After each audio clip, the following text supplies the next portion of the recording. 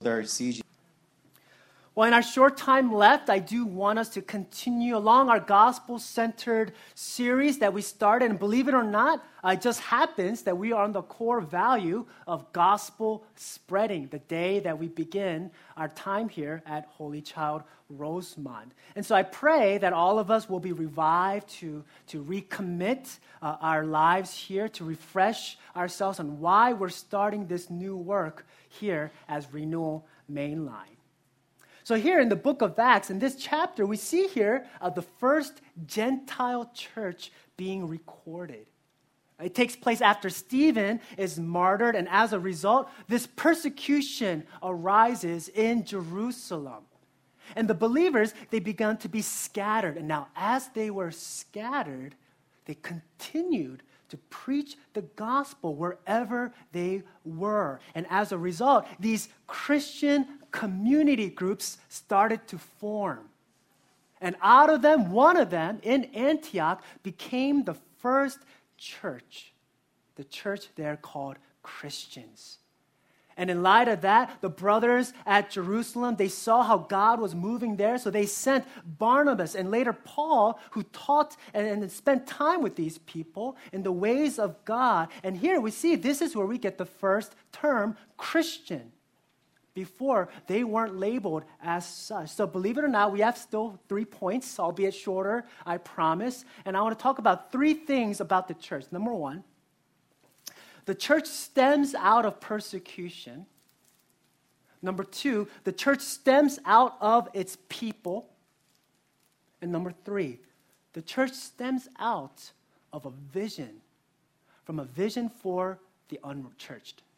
From a vision for the unchurched. Stems out of persecution, out of its people, and out of a vision for the unchurched. So number 1, stems out of persecution. A year ago, on November 12th, today is November 11th, literally almost a year ago from today, we had our final service at St. Catherine's Day School. Now, we didn't know back then that it was going to be our last service there, but God did. And so the week after, we had our official launch service as Renewal Mainline at Delaware County Christian School, and we took that step in faith. We did it in faith, knowing that God was still wanting us to continue this work. But at the same time, many of us were asking questions like, why? What's going on, God? I thought this is what you wanted. Why would you take this from us? And so during that time, I answered that question with 6 answers. I'm not going to share all of them, but I'm going to just remind us of one of those answers, the answers to why. What's going on here, God? And here it is.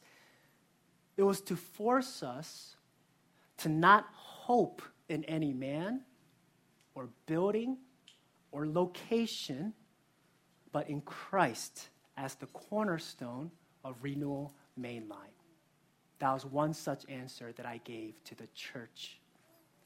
This past year has been most important for us. It's been a year of growth, numerically, relationally, and spiritually.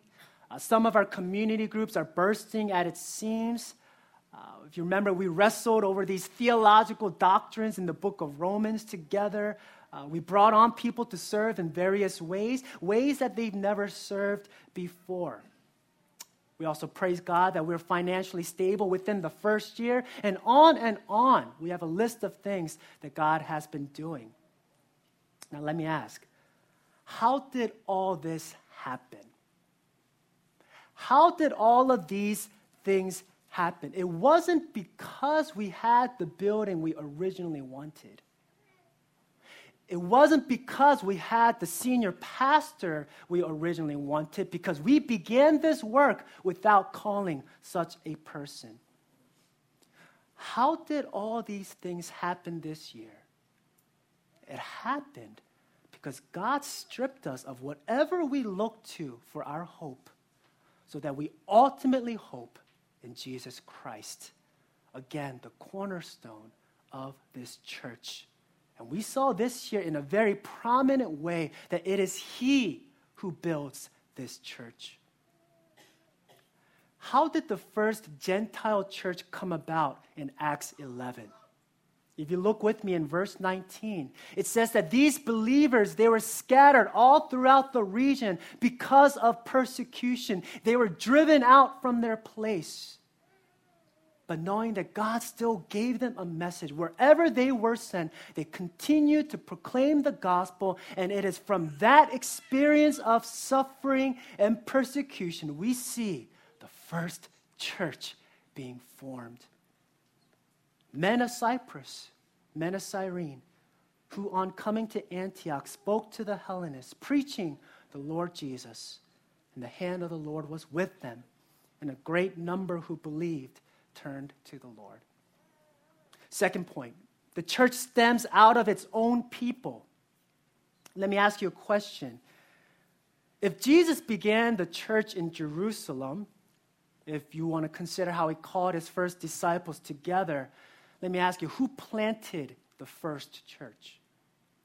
Who began the first church? And if you had to guess, who would you have guessed? Would it be Paul, the famous apostle missionary? Would it be Peter or perhaps John or perhaps one of his disciples? And the answer is none of them. It wasn't started by the disciples, the apostles, not Paul, not Barnabas. But as we clearly in our passage, it was started by ordinary Christians, by people like us, who are scattered throughout the region, and they're committed to the task of proclaiming the gospel. And it is through them that God starts his church. One of the questions that we asked ourselves when we began Renewal Mainline was the question of, should we find and hire a senior pastor first so that we can begin this work? And as our church prayed, we felt the Lord calling us to begin this work and trust that God will provide. Well, let me encourage you. That is exactly how the first church started. They did not call Paul or Barnabas or a senior pastor, but the gospel itself was what they trusted and depended on as they began this church in Antioch. And as they continued to live out their faith, it was only later that God would send Barnabas, God would send Paul, also that they too can go somewhere else and plant more churches. We are following the model of the church. So do you know how church is birthed? It happens when a small group of Christians in Devon feel called to leave their comfort zones to begin a new work. It starts when a bunch of brothers and sisters in a very well-run church in West Philadelphia feel convicted to leave their roots to begin a new work, to bring the gospel to the people around them. It happens when, like the believers in verse 19, when they're scattered because of opposition, but still moving from one place to the next, they still preach and proclaim the gospel. The church happens when they still continue to proclaim the gospel wherever God sends them. A church becomes born when the non-pastors, the non-missionaries begin to seek God's kingdom even over their own lives. It happens when a handful of guys are willing to come an hour early on Sunday morning to clear out the tables in the cafeteria.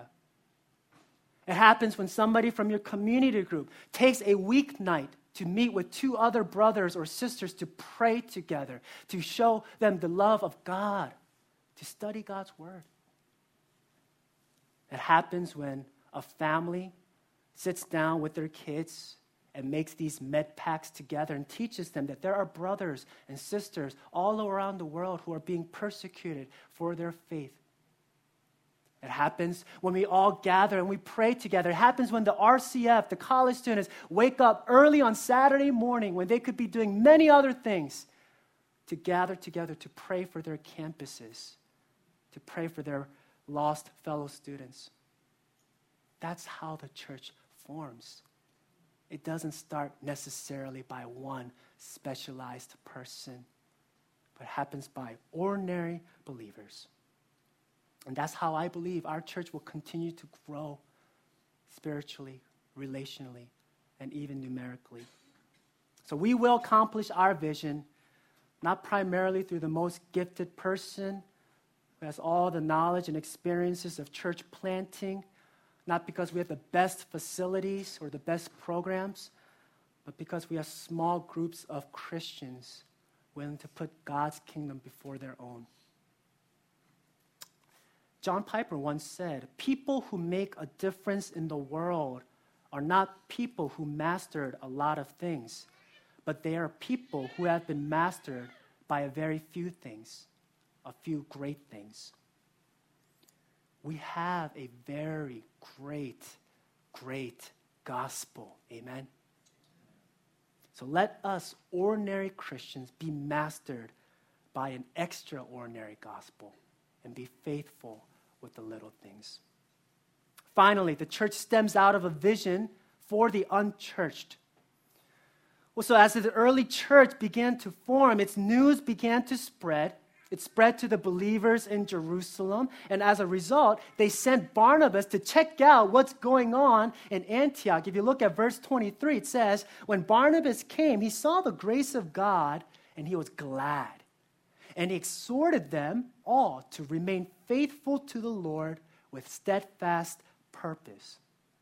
He saw God's grace upon this church, and he praised God for it. And now, what was his exhortation to the church? What does he tell them to do? And it's going to be the same encouragement I give to all of you today.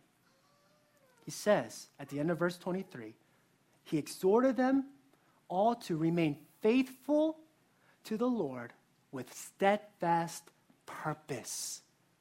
To remain faithful in the purpose that God had given them as they began this church. And what is our purpose? What was it that brought our two congregations together? Leslie Newbegin, he's a very well-known missionary and church planter. He once visited a church that was struggling one Sunday, and afterwards, he gathered the elders into a room, and he asked them a question. The question was, what is this church for? What is this church for? There was a moment of silence, but then later one of the elders replied, "This church caters to the needs of its members." And to that, Newbegin responded, "Then this church should be dissolved, because the church does not exist for its members." Similarly, William Temple, an archbishop, says the same thing. The church is the only society that exists for the benefit of those who are not its members.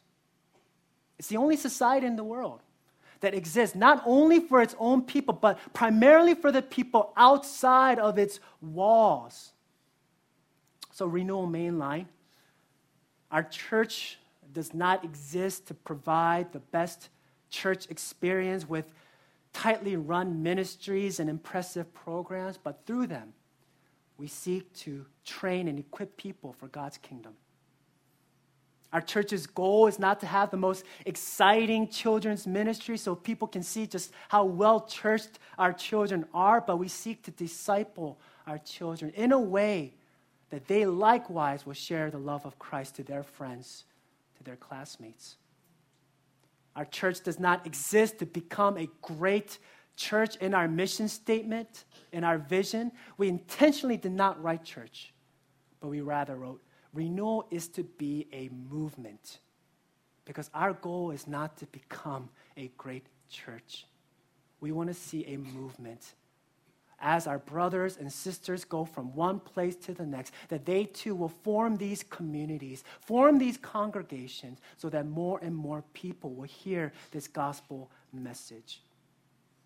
And so as each one of us recommit to the mission of this church, may we no longer consider ourselves with our former identities, no longer former Devon member or West Philly or RCF student, but as Christians committed to this gospel task, the same way that these people were at Antioch. And as we do, may we be encouraged by the promise that Jesus gives. He says, if you seek God's kingdom, if you seek his church first, not your own, here's the promise. He says, I will be with you until the end of age. Let's hold on to that promise as we continue to do this gospel work in this place. Let's pray.